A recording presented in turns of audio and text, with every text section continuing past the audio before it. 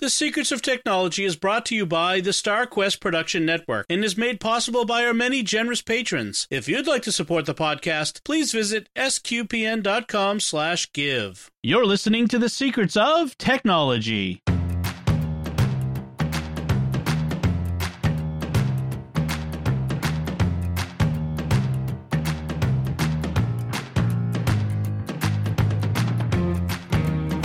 Hi, I'm Dom Bettinelli, and you're listening to The Secrets of Technology, where we discuss the technology news that's important to you from a uniquely Catholic point of view. Joining me today on the panel are Thomas Sanherho. Hey, Thomas. Hi, Dom. And Joanne Mercier. Hi, Joanne. Hey, Dom. And Happy New Year to you both and to the audience. Right, Happy New Year. We Thank goodness it's 2021. Yes, nothing terrible could be happening this year. We're not talking about any of that. We're only talking about good things today, mostly. Yes. I just, we took a couple weeks off over the break. Nothing really big in technology news happens, although we have a few headlines that we'd like to cover.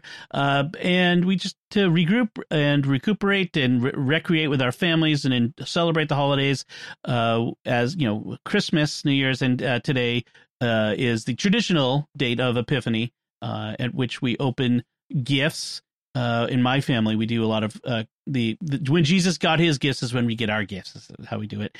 And there was some tech in those gifts, and we'll be talking about that in a second. But I do want to plug something before we get here, which is a little anticipation. This is our 96th episode of Secrets of Tech. So we're coming up close to our 100th episode, and we're planning a great 100th episode coming up at the beginning of February. I don't know, stay subscribed. Of course you're going to stay subscribed. Why would you unsubscribe? It's not you, like, if you're going to unsubscribe, you're going to unsubscribe. But just a little anticipation. We're planning some fun.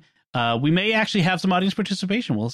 Next week we may actually ask you to send something in, and if you want to send in some of your feedback on how the show has helped you, what you think of the show, that sort of thing. We'd love to play some of your feedback during our 100th episode. So we look forward to that. So we'll have the addresses. You can send all that stuff to you at the end of the show. So stick around for that. But as I was mentioning, we are going to talk about today some of our favorite tech that we got for Christmas this year. Some of the tech that showed up in our stockings or under the tree, and not necessarily the tech we got, or the tech that our people in our family got, but some fun tech, cool things that we got over the holiday. So, and I'll let Joanne. Why don't you start? What is some cool tech that you got for Christmas? I know you got something really cool.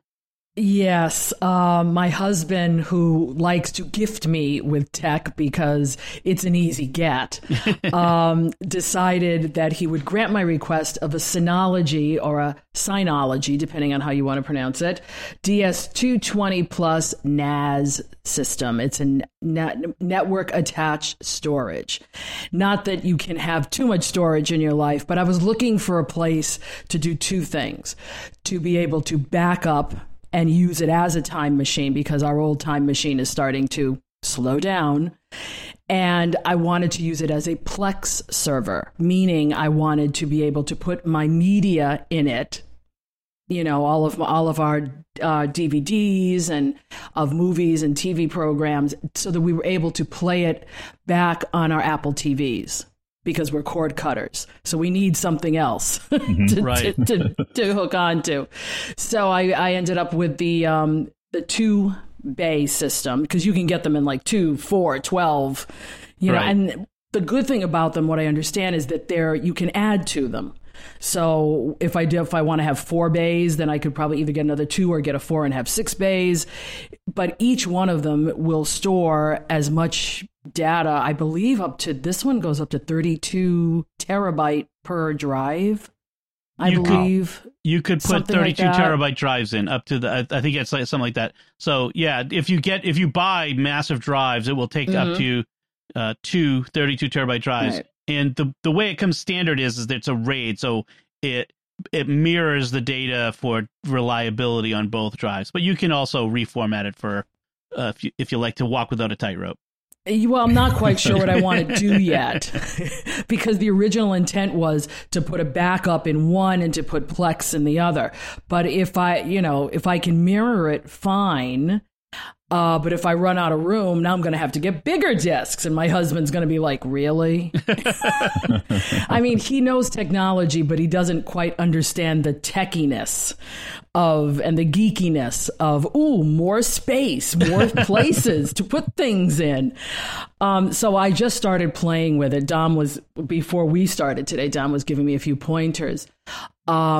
And I'm pretty excited about it. But yeah, it's one of those things where if you play with it too long, you tend to get like mush head and your brain goes to a place where you get cross-eyed. I just get mush. I call it mush brain. It's like, okay, I got to walk away from this and then I'll come back. But I think, especially as a cord cutter and wanting to watch the pennies on how much I spend on all these other services that are now starting to, blow up, Peacock and Friendly and all of that. I think we came to a decision where we have an array of DVDs that we like to watch, yet we don't watch them unless they show up on one of these services. So it's like, well, why don't we just put our own service together? And that way, when we want it, we can go find it. So my husband can watch The American President 17 million times as much as he wants. When things are getting icky. Button, right? Yep, it is. So, and I'd had Plex before. I think Plex is a wonderful server. When they used to do the cloud service, I had Plex. And it's pretty straightforward. You put it in there. Now I guess it does quite a bunch of new things. Live TV, and I'm not sure I'm looking for that, but I'm just looking for a place where it's easy to find the selection you want, click on it, and you play it. So, and this will give my Handbrake software something to do now, right? As I do some reformatting. Do some work with it. You mentioned get more and more storage. I'm like, I feel like saying, "Hi, I'm Dom, and I have a storage problem." Like, because if I see a hard drive, I want it. Hard drives are on sale. Like, what do you need another hard drive for?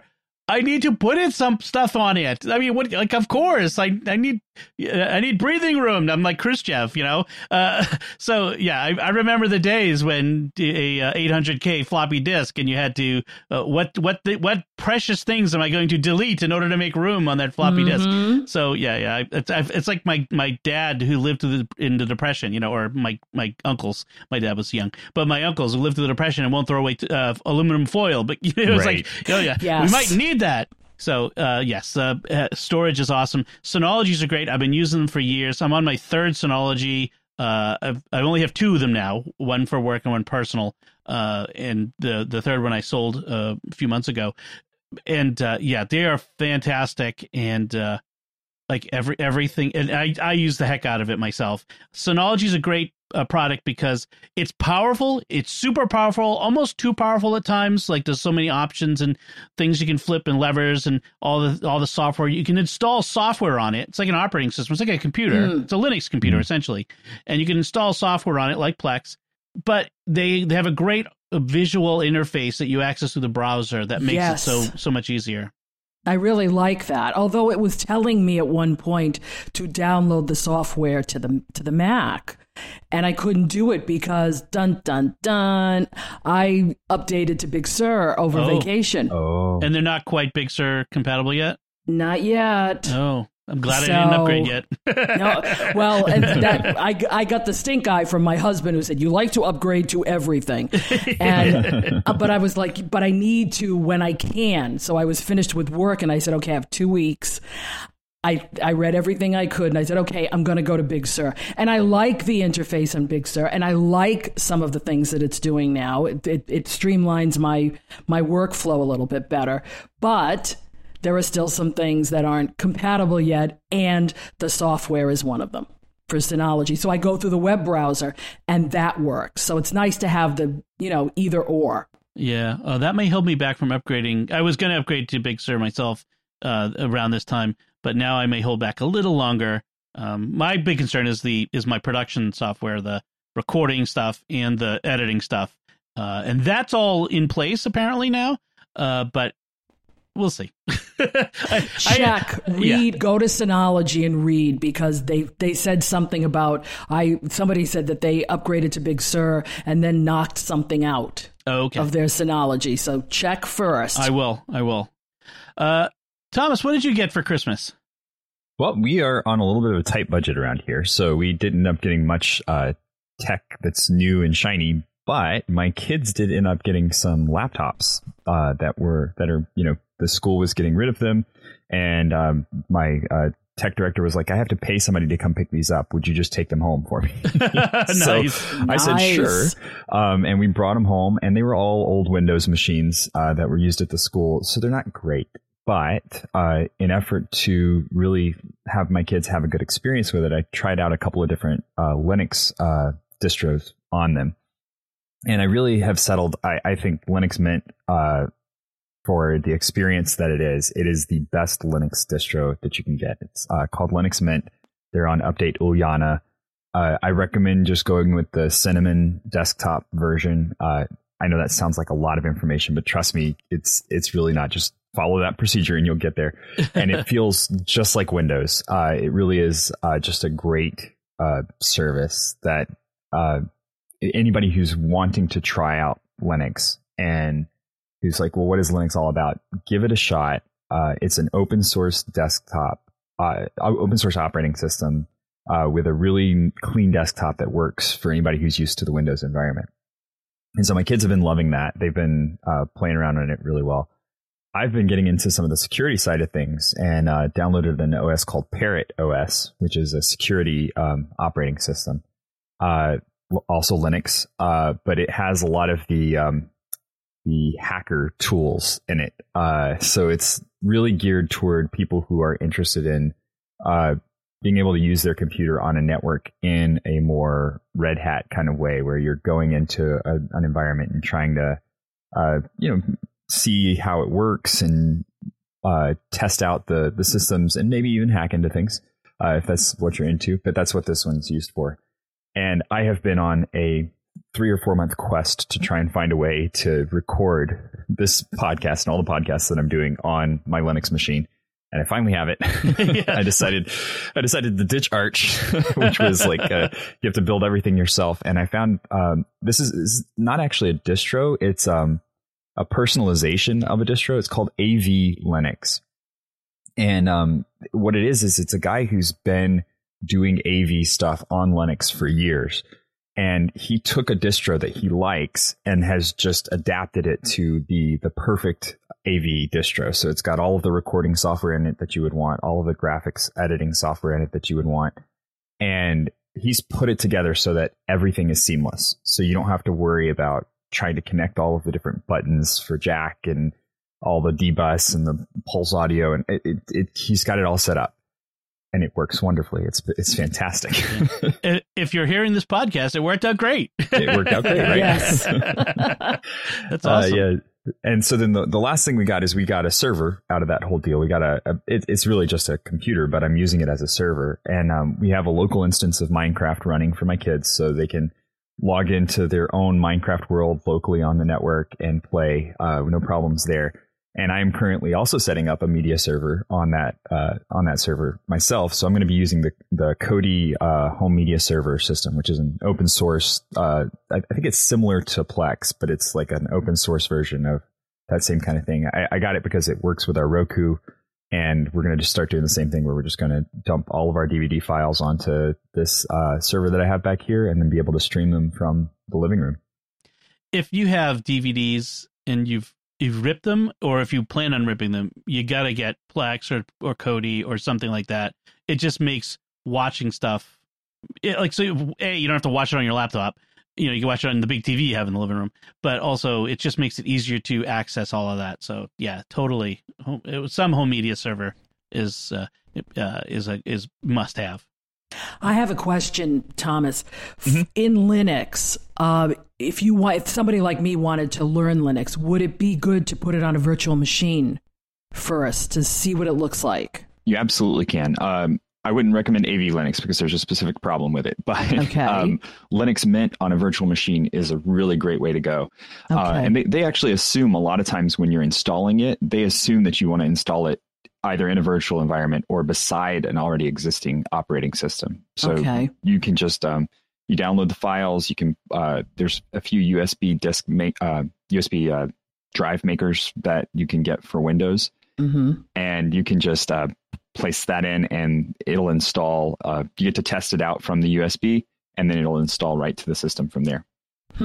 Yeah, because that's how I have a couple of virtual machines. One is Windows, and the other one is the old Mac Mojave, just in case, because of those 32-bit programs I don't want to lose. But I've been playing with wanting to look at Linux. So thank you for that, because it seems interesting. Everybody's talking about Linux machines, so I'd like to see what they're all about. Why don't I talk about what my Christmas was like this year? I got a few things, and then the family got something. But I no secret, I've been using smart home stuff for ages. I love my HomeKit and things that work with Echo and that sort of stuff. And I've got a lot of Philips Hue bulbs all over the house, and they've been pretty good. But the downside is they're expensive. Just even the plain white bulbs, which is most of the ones I get, are $15 or more, whereas the let me see here, the colored ones are like $50. I think they've come down since then, but they've tended to be expensive. But there's a new brand of light bulb out there called from Miros, and they've got a few different HomeKit items, smart home items out there. But I got some smart light bulbs, so a 2-pack of smart light bulbs that are color is $16 for 2 of them. Nice. Right now they don't require a hub. Philips Hue requires a hub, and there's an upside and a downside to that. The upside of requiring a hub is that each one doesn't require an individual IP address, and there could be limits to how many IP addresses your router could handle. So that could be an issue, but not for me for a while. I don't have that big of a house and that many smart home devices, but for some people that might be. But in general, it's just each bulb is individual in the network, and you set it up in the home app or via Echo or whatever. And so that was one thing, and so that's great. And I love the idea of the inexpensive smart home lights. I'm still trying to figure out exactly where I want to have colored lights, and probably in the room where I watch TV, and have that like sort of that adaptive light experience where what you're watching a movie and it changes color. I'm trying to figure out how exactly to do that, but I think I've found some software that can do that. But if not, I've got other ideas. Another thing I got is something called the ElecJet MagSafe USB-C adapter, and what it is, it's a little dongle that's USB-C at one end, and it plugs into any of the newer MacBooks, for instance, and this is especially for Mac users. It plugs into any of the newer MacBooks that have that charge via USB-C instead of via the old MagSafe. And one of the knocks against USB-C charging is if someone comes along and kicks the cable, it drags the laptop off the desk instead of disconnecting like MagSafe did, which was what we loved. In fact, this exact thing happened to me 2 nights ago. My son went running out of my office and caught the cable and sent my MacBook Pro flying and banging. Oh. I don't even want to, at first I didn't even want to open it. I'm like, and it was fine, but so what this is so it's USB-C on one end, and on the other end is a MagSafe input. So I can use, and so I've got, when I upgraded, I had all these extra MagSafe laptops all over the place we upgraded from MagSafe laptops. So I've got these MagSafe power adapters all over the place that I acquired over the years, and those power adapters are not cheap. And I'm like, oh, what am I going to do with these now? Well, now I can use them with this adapter. And if someone kicks it, it'll just detach from it. So that's really great. And they have a couple other kinds that are smaller that are just like MagSafe and adapt the USB-C power adapter. You can look that up online. You just look for ElecJet. I'll put a link to the one that I got here in the show notes. So there's that. So that's a really cool little thing I got. And then my sister got the family a telescope. It's not the same one that Jack was talking about a few weeks ago or last month when he was talking about telescopes, but it's National Geographic 114 millimeter reflector telescope. And so a reflector telescope is the kind where it's got the eyepiece on the side, and it reflects to the back and then out the front. So the light comes in from the front, reflects the back, and so it makes it a longer telescope without being a bigger, that sort of thing. Anyway, it's got several different eyepieces, so you can get higher and higher magnification, and it's got an adapter. Let me just I'm a little dubious about this one. It's got a little adapter. It's like a suction cup adapter that for your smartphone mount, so you can mount your phone with the camera lens over the eyepiece, so you could take pictures through it. It wasn't really working great for me when I tried it, but I think it might be because my phone was in a case, and so it was making it distant from the eyepiece. So if I took the phone out of the case and put it right up against it, might work better. But yeah. Did you get a chance to use it to see the planetary? No. Funny story about that. My sister gave us the telescope before. She'd come by and dropped it off, and on the 18th or something like that. And she's like, "So you guys gonna open it?" I'm like, "No, we'll wait for Christmas morning." She's like, "Oh, okay." Well, let me know when you do. And when we opened it Christmas morning, like, well, it was cloudy here on the 21st anyway, so we would have missed the conjunction anyway, so we wouldn't have been able to see it. But I really would have been kicking myself if I not opened the new telescope and missed the conjunction because we insisted open on Christmas morning. Actually, I would have been mad at Melanie. I like to open presents as soon as they show up at the door, no matter when it is. She's a delayed gratification person in the relationship. So, but it didn't hurt us in the end, so that was fine. But so those are the three things. So yeah, a little bit of not grand tech. We didn't do big things, but a lot of fun. There's one more thing that's coming. That's more for. I bought it, and it's sort of for me, but it's for the family. I bought another HomePod Mini.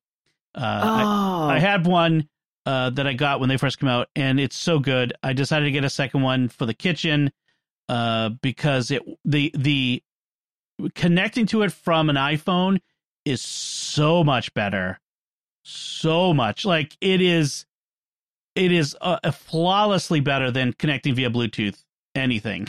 It is so awesome. You start playing a sound file and you tap the top of the Mini with your phone and it transfers perfectly. Nice. It even backs up a little bit so you haven't missed anything.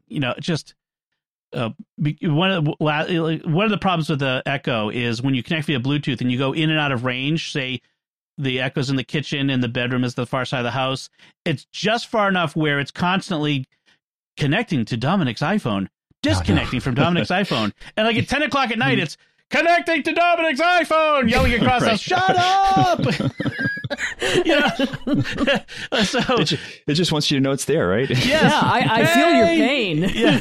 Hey, good night! Hey, good night, everybody! It's like good night, John Boy. It's like your drunken frat roommate, Dude, quiet! Everyone's sleeping. So this just disconnects quietly, and it doesn't stay connected. Once you've turned off the sound, turned off whatever you're playing, it quietly disconnects after a few minutes, and then it's easy enough to reconnect it. So I much prefer that. So that's on its way because they were sold out. So I should have it in a few weeks. But yeah, so that was on my list. Yeah, that was definitely on my list. It's a nice little device and it works. In fact, Siri, don't respond. Works really. I was waiting for it to respond to me. It works better on it than I think on the phone or the iPad. So. Yeah, I don't know why that is, but it seems to respond better. I had basically given up on the S Lady a while ago, but now it actually seems to work pretty good. So, knock on wood. So that was our Christmases. We'd love to hear what you got for Christmas. If you got something cool or interesting, exciting from a technology standpoint, you can let us know. Send us an email at technology@sqpn.com, and we'd love to hear what you got for Christmas. So before we move on to our next segment, I do want to take a moment to thank our patrons who make it possible for us to create Secrets of Technology, including Thomas G., James S., Jorge C., John K., and James C. Their generous donations at sqpn.com/give make it possible for us to continue the secrets of technology and all the shows at StarQuest. And now is a great time to become a StarQuest patron, thanks to a generous gift from a StarQuest supporter. When you start a new Patreon monthly pledge at sqpn.com/give, the first 3 months will be matched by an equal amount from our donor. So if, for example, you give, if you become a new patron at $10 a month, after 3 months, our donor will give $30 to StarQuest to support all our shows, including this one. And that makes your gift go even further. So if you've been thinking of becoming a StarQuest patron, now is the time. Visit sqpn.com/give today. So let's talk about some of our headlines that have cropped up over the last month or so. And this one goes back to mid-December, but this is so good I could not let it go. I'm glad you picked it up, though. Yeah. I mean, how could I not? Man. All right, here's the headline. This 6-year-old racked up $16,000 on mom's credit card playing video games. So you may have heard about this. This kid did 16 grand in on his mom's iPad in premium additions to a video game he's playing called Sonic Forces. You know, those video games where it's free to play, quote unquote, I'm doing air quotes. And then, you know, in the game, in order to progress, you have to buy stuff at $2 and $5 or $10 increments, all the way up to, I think I think she said there was like one package where you get up to $100, spend $100 worth on these things. And so this woman's 6-year-old son, well, she's working in the other room, you know, locked down, working from home. She's working in her office. The kid's in the other room, got him on the iPad, and he ended up racking up $16,000 in add-ons to his game. And so she's suing Apple. Like, how dare you allow my son? How dare you allow anyone? Yeah, like right, it's your responsibility when you have this type of machine or computer that you know how it works and you teach your child how it works. Oh my gosh. So she had to have taught him something. There's a couple of, there's a little bit bad on Apple and there's a little bit bad. Yeah. There's a lot bad on her. So right. The little bit bad on Apple, Thomas, I think is what you were going to say, right? Right. Yeah. It's $16,000 in a single app is just ridiculous. There's no reason that anybody would be doing that. There should be a flag. Something should come up somewhere. Yeah, that's like I want to know how often someone spends thousands of dollars. Like, I know that there are people, adults, who spend $100, a couple $100 on some of these games. I've seen them in the game. Like, there's no way you have that unless you've spent a lot of money to get where you are. And so, but how many times have people spent thousands, like more than $10,000 in a game in a short period of time? That should be a red flag of something is wrong. And so Apple should see that and say something. On the other hand, Joanne, I think you also make a good point. Yes, because I think at some point she has shown this child how to do this, because you have to be, I mean, if you're going to make a purchase on an iPad, you have to double click something. You have to enter a password. Yeah, that too. And even if you have face recognition, which the kid probably has in order to play with it, then you still have to double click something when you buy something or use, or your phone. And if, your watch, for example, if she has a watch, she could have known what was going on because her watch would have been going off. Or her phone should, my kids, I have iPads that my kids use. And I have it set so that they cannot buy things on their own. The parental control features are clear and fairly easy to use. And then when they do stuff on it that I do allow, or if I do a purchase on it, I get a notification on my phone and on my watch and in my email that a purchase has been made. Like, I'm sorry. You can't blame Apple for your lack of parenting. Amen. You got to pay attention to this. You can't just hand this doorway to the world, which is essentially what it is, because there's the entire world is on the other side of that screen potentially, to a 6-year-old and expect him to everything to be okay. So right. Anyway, I don't know if she was going after Apple and there was a little bit of a wrinkle in it, which is that when she went to Chase, her credit card bank, they said to wait. It wasn't until October she was told by Chase that the charges were hers and she did need to contact Apple. She didn't even know that it was her son making the charges. So when she saw her bill, she said, "Oh my gosh, someone got my credit card," and they rang up all the things. And then Chase said, "Okay, we'll look into it." And then they came back months later from July to October and said, "Oh, no, these were valid charges. This is not fraud. And then you should contact Apple." And then she contacted Apple, and Apple said, "Oh, you waited too long," which is kind of dumb. Now, and the same thing with Chase, because we have a Chase card, we have a limit that if we hit that limit, Chase will send you an email saying, "Guess what? You hit that limit. Are you using this card? Is there something going on?" Well, I would think some people would have that on their cards. I think that actually doesn't apply to this kind of purchase. Really? I think that doesn't apply to this kind of purchase just because it's a vendor that you have an established relationship with. And so it's not like it won't necessarily throw flags because it's not a new habit for you. It's something that you've done before, you've been able to do before by buying something on Apple. And so they just assume that you're buying things on Apple, and it kind of gets slid into that, okay, this is common practice. And if the kid was doing it, like, maybe he started out buying a couple of little ones and then he started buying more and more and more, it learns that behavior and says, okay, this is normal behavior. They're just addicted to this thing now, and that's okay. that's the way it is. So yeah, I think a lot of across the board there are some flags that should be thrown that didn't. And it's not like this is a one-off. It's not like this is the only time we've heard of kids doing this. Apple needs to fix this. Yeah. Well, and they've done a lot, to be fair. They have done a lot because, like you're saying, the parental controls are very visible and it's not hard to use them.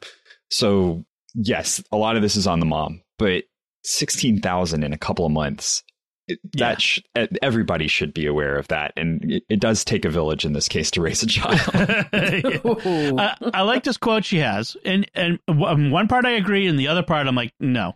The one part is these games are designed to be completely predatory. I agree. These freemium to play, free to play, pay later games are predatory. Fortnite makes $1 billion a year off of their in-game purchasing. This is a huge business. They would not make that if they just charged $50 up front for the game. On the other hand, she says, what grown-up would spend $100 on a chest of virtual gold coins? A lot of them. See the aforementioned $1 billion. There are plenty of them. And they spend more than that even. So well, and that's with Fortnite. Fortnite's a great example of how I really like Fortnite because of what they're doing. I think that to be fair to these free to play pay for premium content companies, Fortnite's great because it does not affect the game. You can sit and play the game for free and never spend a dime. And you can have fun playing it. You can talk to your friends about it. When you get into it, you will start to want to do that next step of, buying the premium passes for the seasons, buying the skins for your character that you like, getting the special, and none of it's game affecting. It's not like you get better stats. You just, it's visual, or it's participating in a crowd event that, people kind of want to do. Out of all the models, it could be its best. Right. No, and that's true. The non-competitive upgrades are the thing. The thing that drives me crazy, and that some game companies, like big ones like EA, have gotten in trouble with, is the loot crates that they sell. That the only way to really advance in the game is to buy your way to the higher levels, and I think that's a terrible model, and no one should encourage that. With the loot crates, it's a gambling model too, where it's you have to buy loot crates and you just get lucky what you get. It's not necessarily that you're buying a particular thing, but that you're buying a box that you're not sure what's in the box until you open it, and it's like, oh, that's not the thing I needed, so now I got to go buy another box. Right. And that's actually been outlawed in some places, that model. Yeah. Joanne? But I want to bring up another point. It's going back to the parenting thing. This is a woman who handed her child a computer to keep him quiet while she worked. Okay? And that's like giving him, in my day, a box of matches. Okay? So you've got to figure out, unless you've showed that child and gotten it to be responsible to use said product, then anything's going to happen, because kids are kids and they're just going to go through everything. Bingo. And that gives screen fatigue to kids. Kids are in front of screens so much now that I can see it in them when we have faith formation classes. They've got screen fatigue, and they're like this, and it's their eyes are bugging out. This is too much for kids. So of course, he keeps playing the thing, and he's going to rack it up because he wants more and more. It's a fix. It's the rat in the, with the lever getting the hit, every time it presses it. Our kids, we have, like I mentioned before, we have iPads, and our kids can earn iPad time by doing chores and that sort of thing. But I have timers. I set up an elaborate shortcut on them that sets a time whenever they launch a game. The timer starts for their turn, and so even if they flip games, the timer is the timer, and then when the timer's up, they're done. And they get 20 minutes, half an hour, sometimes when I'm in the middle of a game. Okay, you get a couple more minutes, but then you're done. And even then, it's some of the kids that they can put it down easy, and some of my other kids are it's a battle sometimes to get them to walk away from it. And you can see how dangerous it is for kids and adults. I mean, how hard is it sometimes we talked about this in Social Dilemma. How hard is it? Do they make it to put down your phone and walk away from it? So this is part of that model of technology that is not good and human. It's not humane. It does not feed us in good spiritual ways. So something to keep there. That's the serious aspect of the story. Is we've got to be careful that these technologies are not. They're tools, but they can be used for good or for ill, and that's the lesson to take from it. Speaking of for good or for ill, let's move on. It's the end of an era. Let's say it that way. Oh, Flash! December 31st. We knew you well. Marked the end of Flash. Adobe Flash. If you've been on the internet for any more than say about 10 years or so, you've seen Adobe Flash animations and various other aspects somewhere, especially if you've been on a restaurant website more than 10 years ago. They seem to all have Flash animations. But now it's done. In fact, they end of lifed it a while ago, where they weren't going to be updating it. But as of December 31st, now it's no browser will run it, and Adobe says run the uninstaller, because it's now we're not going to do any security updates. So any new security holes are your responsibility. So if you have Flash installed on your computer, you should uninstall it. If you have a browser, you should update it. But the Flash and as a consequence of that, if you have an old Farmville farm or Cityville or what was some of the other ones that were like that from some of those Zynga games, all those have shut down as well. If anybody was still playing those. I think I had a farm somewhere. I had a Frontierville village or something somewhere that was still overgrown. I didn't even know Farmville was still around. I thought it was gone. Apparently, it was somewhere on Facebook. It's hidden. But I did get... So I actually got bit by this a little bit because my son has a math program that we subscribe to called STM Math. And it's a visual math where he has reading trouble. He has a learning disability, dyslexia. So reading is hard for him. So he does his math, and it's a visual program. So we were told that this was a great program for kids that are more visual than reading. And the problem was it was built in Flash. And last spring, I was writing to them going, okay, Flash is going away. What are you doing? Yeah. Oh, we've got new stuff coming. We got new stuff. We'll let you know. And the problem is that they are aimed at school systems and not homeschoolers, although they try to accommodate homeschoolers. But in this case, they're like, oh, well, and finally I was up against the wall. I upgraded his computer, and it said, we can't run this anymore in Safari, so you gotta, you gotta do something else. And so they finally upgraded the app like in November or something like that. So, yeah. But I got the notice to delete in the end of December.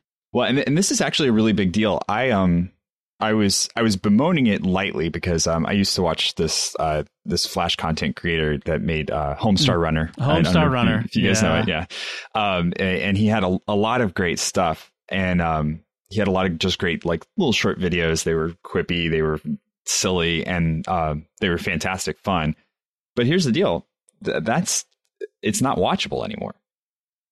And that's kind of it's a sad kind of thing where this being removed, it takes a lot of that content. If anyone was a Newgrounds user, almost everything on Newgrounds was done in Flash, and it's a lot of content that was low barrier to entry for the artist that's going to be lost now. Well, maybe not. The Internet Archive says it's found a way to preserve Flash content for posterity using something called Ruffle Emulator. Cool. I'm not exactly sure how this is all works. It's a Flash emulator, so I'm not sure how well it works or what's going to be there. But yeah, this is actually an interesting problem in general for archivists and historians, which is content, including software that is dependent on particular operating systems, particular hardware. When that goes away, the content can go away. We have to find out ways to preserve this stuff for posterity. I mean, Homestar Runner is not Shakespeare, but it's part of our culture. It's content. It affected, so it should be preserved. And and some of these people who created some of this stuff have found ways themselves to change it format to a new format or whatever. But even that, it's still a problem that we need to deal with. So I would check with Internet Archive and see if I don't know if it's there or not, but hopefully it is. Someone's going to preserve Homestar Runner. I'm sure they better. Need Strong Bad's emails, man. Yeah. Well, I mean, it's just become, for a certain generation of techies, it's become part of the lexicon, the Homestar. All right. So, and then our next headline, companies behaving badly. I love this one because this is so GoDaddy. So GoDaddy, a lot of the companies, they're vulnerable to phishing attacks on their employees, right? This is one of the ways that people break into companies' networks is social engineering. They send an email to an employee. The employee opens the email and inadvertently launches some malware that allows, or a Trojan that allows a bad guy to hack into the system or steal data. And so one of the ways these companies, they train their employees, supposedly, and then they test the employees. They send them fake phishing attempts. So 500 GoDaddy employees received an email. 2020 has been a record year for GoDaddy. Thanks to you, we're giving you a bonus. Just click here to get yours. Click here, select your location, and fill in the details by Friday, December 18th. And then 2 days later, all the people who did that got an email. You're getting this email because you failed our recent phishing test. You will need to retake the security awareness social engineering training. And these people thought they were getting a $650 Christmas bonus, but they got nothing. So then when these employees sent out, they posted on social media and told their friends about it, it got out and became a real big story on the internet about this awful employer story. So what do you think, Joanne? Well, this was the Grinch that went fishing. And, yes. I just, in a way, I understand it because we all get these things and nobody wants to click on anything. Okay. But to set it up that way in a pandemic year when people are, looking for any kind of bright happiness in their lives, to be told that, I find it extremely cruel. Now they did flunk, but I find it cruel. I wonder did it come from an actual GoDaddy campaign? Were the clues built into it to allow someone to say, this is phishing? So a couple of the ways you tell if something is an authentic message versus an inauthentic message is you don't look at the return address. It said, this one said happy holiday at GoDaddy.com. You look at the headers and you look at the header and if you dig down and is the actual source GoDaddy.com. If it is, that meant it came from GoDaddy's servers. So then you trust it. And then the link, again, was it an internal link to their, or was it an obvious or even not so obvious, but not a internal or valid link that you would normally get. Like how hard was it to figure out this was a bad link, or was this a completely disguised email that could have been completely legitimate, but they just said it wasn't? That's something I haven't seen yet. Yeah, and see, I'd be looking. I would have done that. I would have looked to see what the address was. I would have looked to see, right. But it's it'd be like my parish. My parish is sending me an email saying the same thing, so click here and just let us know it's okay. But I still think I would have picked up the phone and called in and said, did you mean to send it as an email, or you should have sent it through Slack? Right. Internal messaging. Yeah. But we're small, considering that GoDaddy is a much larger enterprise. But I just think it was cruel. They could have used something else. I just think the premise was, I don't like the premise. I don't like GoDaddy to begin with. So right. So that's the two levels of this story. The first level is doing this phishing attack on your employees and wasn't even a valid attack. But the other one was just like, it's a bonus, but you're not really getting it. Like, they should have given them a bonus anyway, but no, it's a bonus. No, we're not really giving bonuses this year. It's just a trick. I mean, it's a cruel bait and switch. Oh, it was Grinchy, extremely Grinchy, very Grinchy. And they're even laying people off in 2020. So it's like, yeah. GoDaddy. I used to have GoDaddy as a domain name company, and I've switched to Hover. That's my Same preferred. Here. But Thomas, what do you think of the GoDaddy Grinch? It's an interesting way to test your employees, right? Right. Just in general, but specifically with the bonus thing, that's just that's wow. That's low. That is low. All right. So those are our headlines this week, and so let's move on to our picks of the week. Thomas, why don't we start with you? What's your pick this week? I think it's maybe familiar. Alrighty, yeah. So back to the Linux thing. Linux Mint is my pick for this week. I definitely recommend trying it out. So we were talking earlier about the Mac OS. The latest update was Big Sur. In Linux, they title them women's names. So in this particular, in Linux Mint. So this one is Uliana, and so that's their name for this particular OS update. So similar to Big Sur, that's what we're talking about here. And they run you can pick the type of desktop that you want. I recommend Cinnamon for anybody that's coming from a Windows environment, but you can do XFCE or KDE. And they have a few different distributions that have different desktop environments. And all that means is that's the way that the Windows display on your screen as you're working through things. There's also a desktop called Budgie that's for people who are coming from Macs. And so if you can find a distro that's using Linux Mint with Budgie as your desktop support, that's a great way to go as well, because it has that same kind of feel where everything's backwards. so if you're used to that, the scroll is backwards, the Shots X's fired. are backwards, everything's backwards. Exactly. But so if you are wanting to try out Linux, I definitely recommend it. It's really easy to install. They have all the instructions on there for how to get it on a USB drive, how to boot up in the USB drive, how to test it out, how to install it side by side with your current operating system or in a virtual box. So I check the website out, read about it, find out about it. But that's if you're going to try your toe in Linux, Linux Mint is the way to go. Excellent. Very good. And when you talk about virtualization earlier, if you can probably get like Parallels, what's the other one? VMware, if you're on a Mac. Right. And you want to run these in virtual on a Mac, those would be two good ones.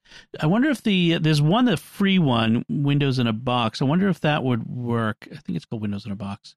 There's a free one, but the Parallels and VMware would probably be the way to go to do this. And I think those are running on Big Sur, but I'm not certain. Okay, good.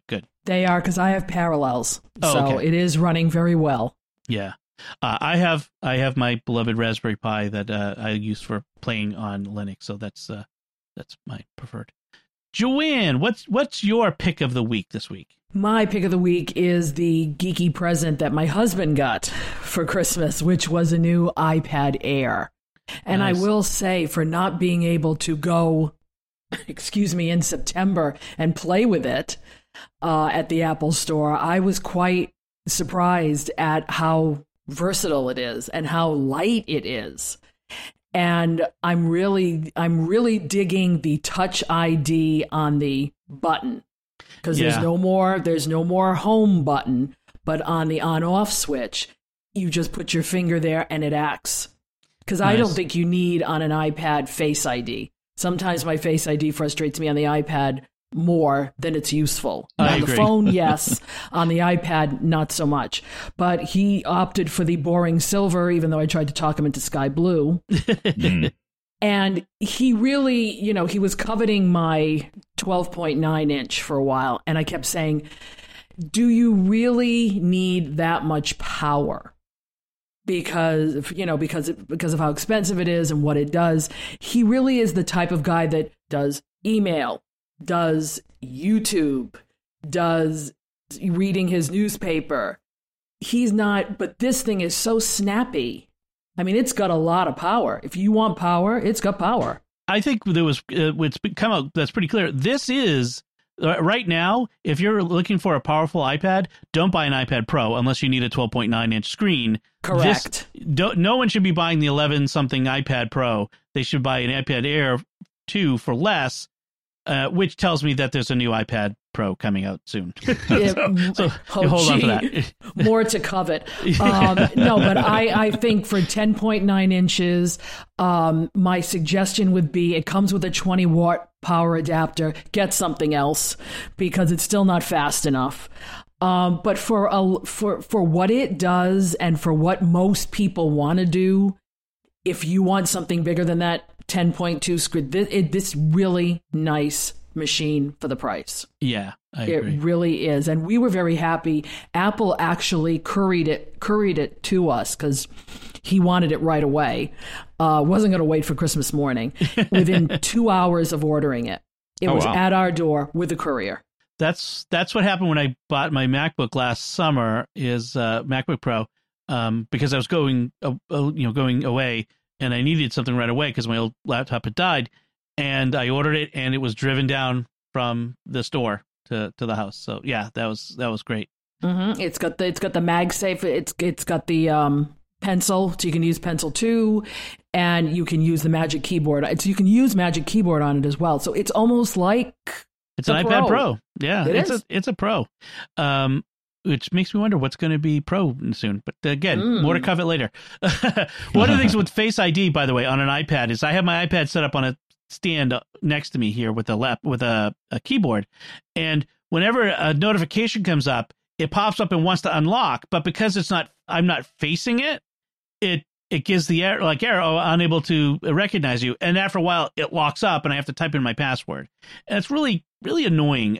I do wish I had the Touch ID instead. You know what I think the problem really is? We look at our phones in portrait mode, and we use our iPads in landscape. And where is the camera? Under your on thumb. The sides. Exactly. Yes. The other thing is I would love to have a Touch ID on the power button on my phone, because when you're wearing a mask, I'm constantly having to type in my password, and I'm so tempted to put a bad password on my phone because I mistype it. I made a hard password on purpose because I wasn't going to need it very often. Little did I know, 2020. All right. That's good, Joanne. Thank you for that one. That's a good pick. My pick is another Miros product. So I was thinking that Miros is a new guy on the block with these smart home products. This is the Miros Smart Plug Mini, and I've used a bunch of different smart plugs in the past, including a couple Wemos, which I've recommended. But one of the things I like about Miros is you don't have to set it up in the app. Like Belkin Wemo has an app, Philips has an app, but this you just set up in the HomeKit, the Home app on your if you have a Mac or an iPhone, or you could set it up in the various apps, like whether it's a Echo or the Google or what have you. So this one you just set up in the Home app, and again, it's inexpensive. It's a 2-pack for $26. I got 2 of them. What I needed was, this is funny, my son has a fan that he likes to, he needs to have it on when he's going to sleep, but it sits on the wall against on a shelf against the living room wall. The living room wall's on the other side of his bedroom wall, and it hums, it buzzes the whole wall. And so you sit in there at night and like, buddy, do you need the fan on all night? No, just until I fall asleep. So I put it on there. I put an automation on it.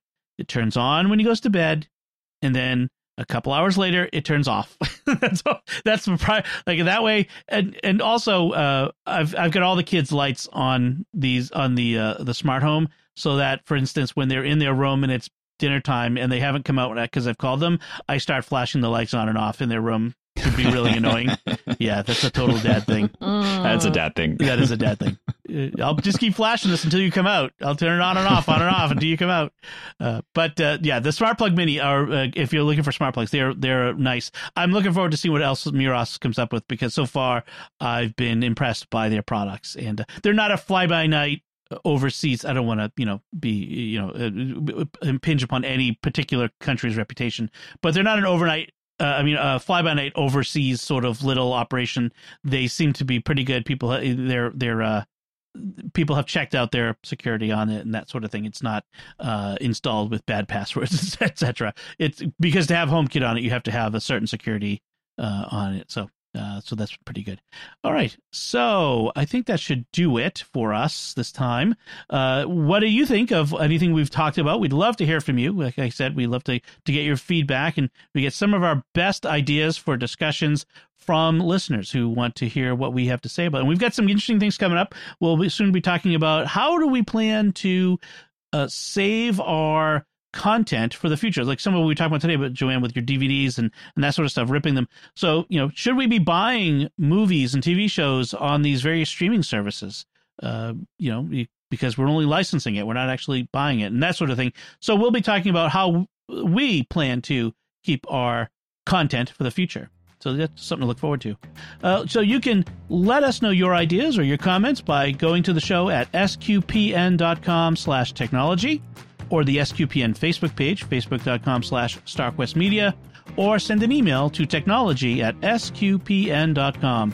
And I'll put links from our discussion, all those headlines, and our picks of the week, and links to our Christmas presents that we got on our show notes at sqpn.com. Be sure you've subscribed to the show in Apple Podcasts, Google Podcasts, Stitcher, TuneIn, your favorite podcast app, or on YouTube at the SQPN YouTube channel, where you should make sure to hit the bell to get notifications.